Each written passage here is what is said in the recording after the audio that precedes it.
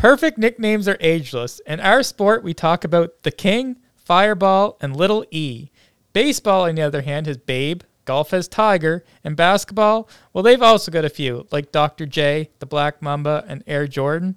They transcend their respective sports and all too often outlast the very individuals that carry these monikers, like the symbol of merit that they truly are.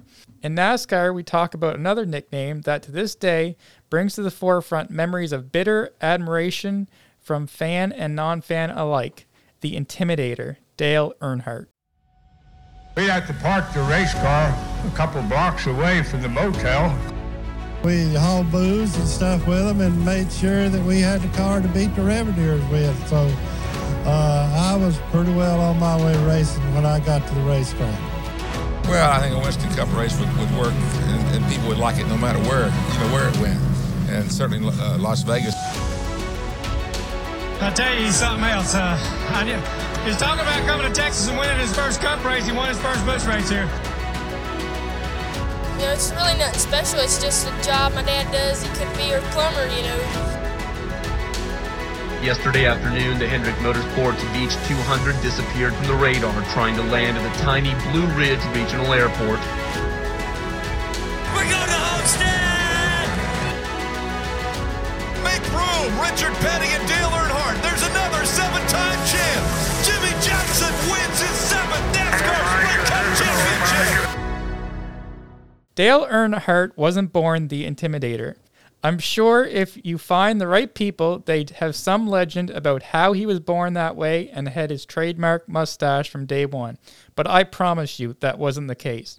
The reality is Dale is a legend, but he made himself that way.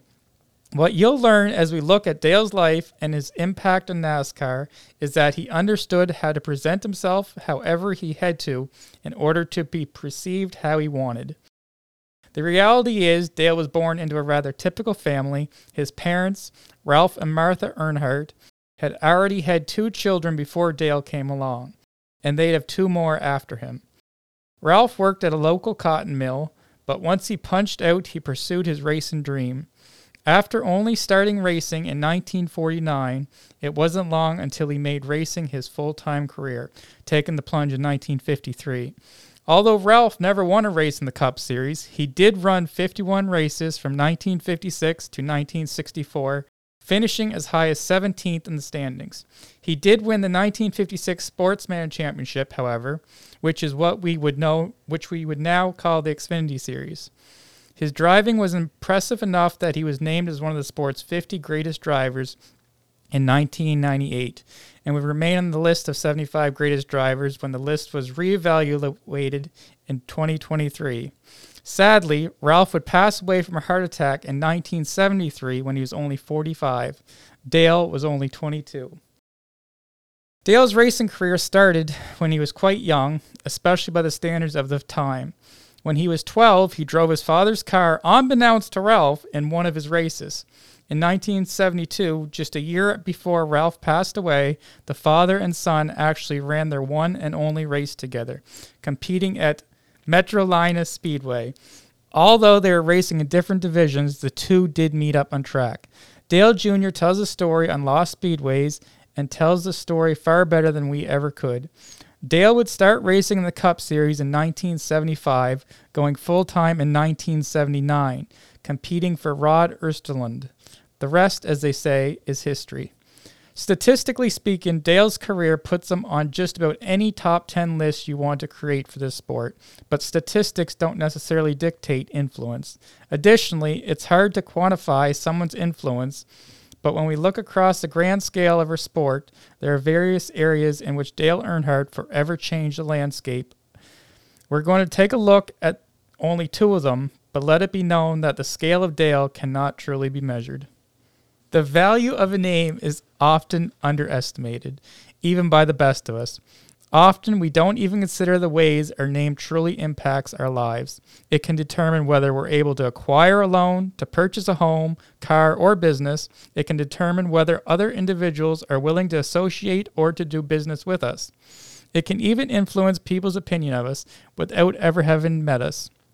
As certain names provide opportunity for certain stereotypes to be applied, whether warranted or unwarranted. Perhaps nobody in the history of NASCAR truly understood the value in their name, as well as the names of those around them, more than Dale Earnhardt Sr. It's important to note that we could never do this story justice in the way that those who are around Dale in this area of his life can do it. Because of that, we sincerely recommend that you listen to 2 specific episodes of the Dale Jr. Download podcast, specifically episodes 458 and 459.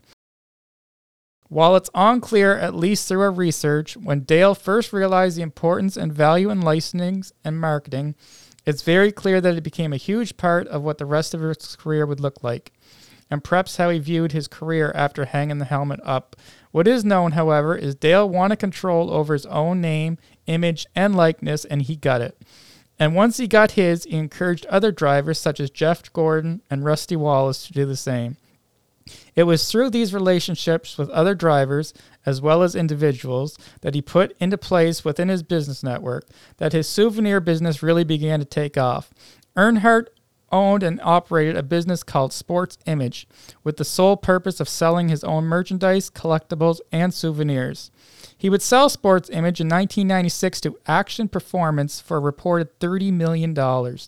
Later, he and Jeff Gordon would purchase a majority stake in Action's Performance as the company soared in profitability.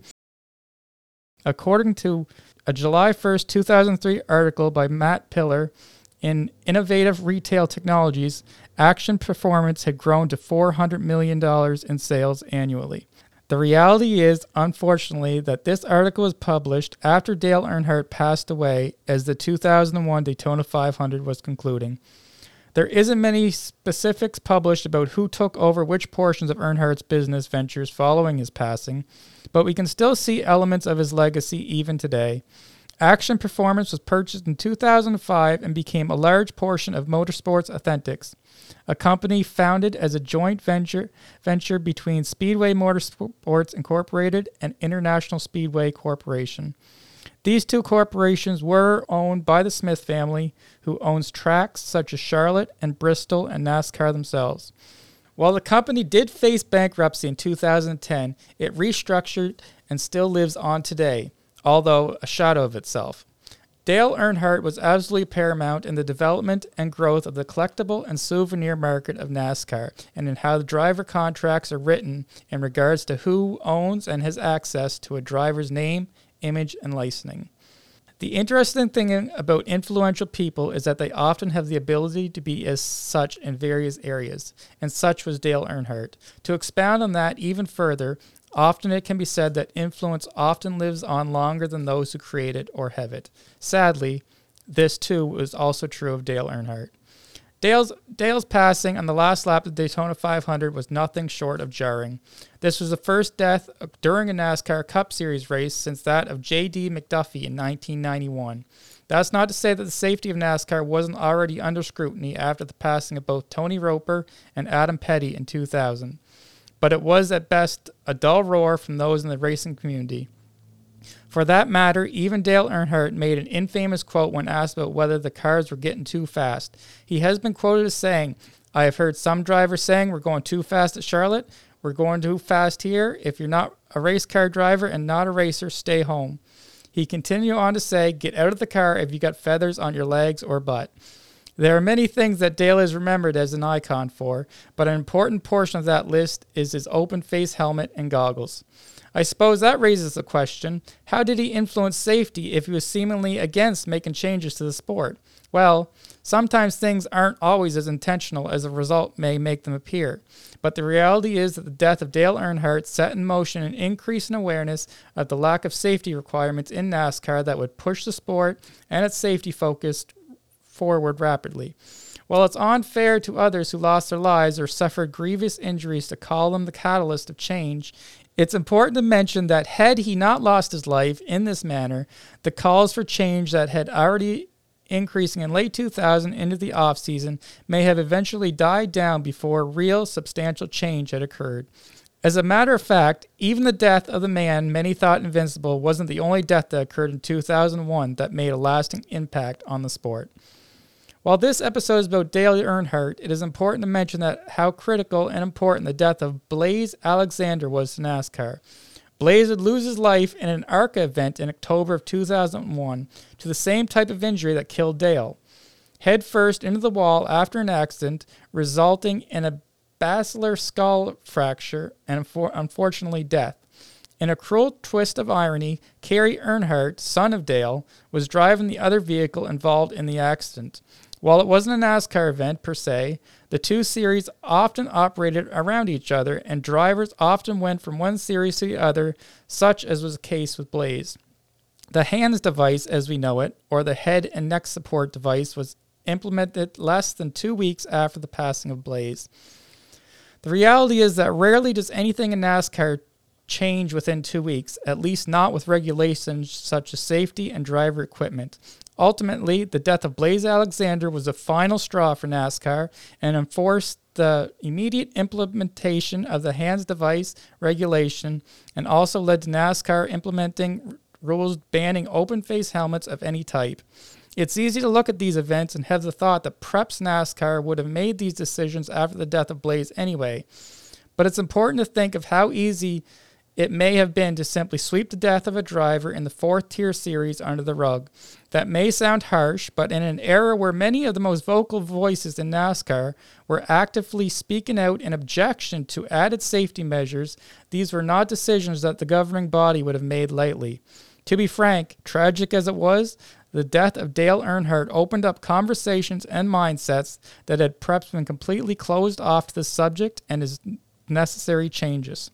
There is no denying that the legacy of Dale Earnhardt was multidimensional, and in typical Earnhardt fashion, larger than life itself. To this day, NASCAR is what it is in large part because of Dale Earnhardt. It's amazing, however, that like much of the rest of life, even NASCAR finds ways to repeat itself. But that's perhaps a conversation for another week.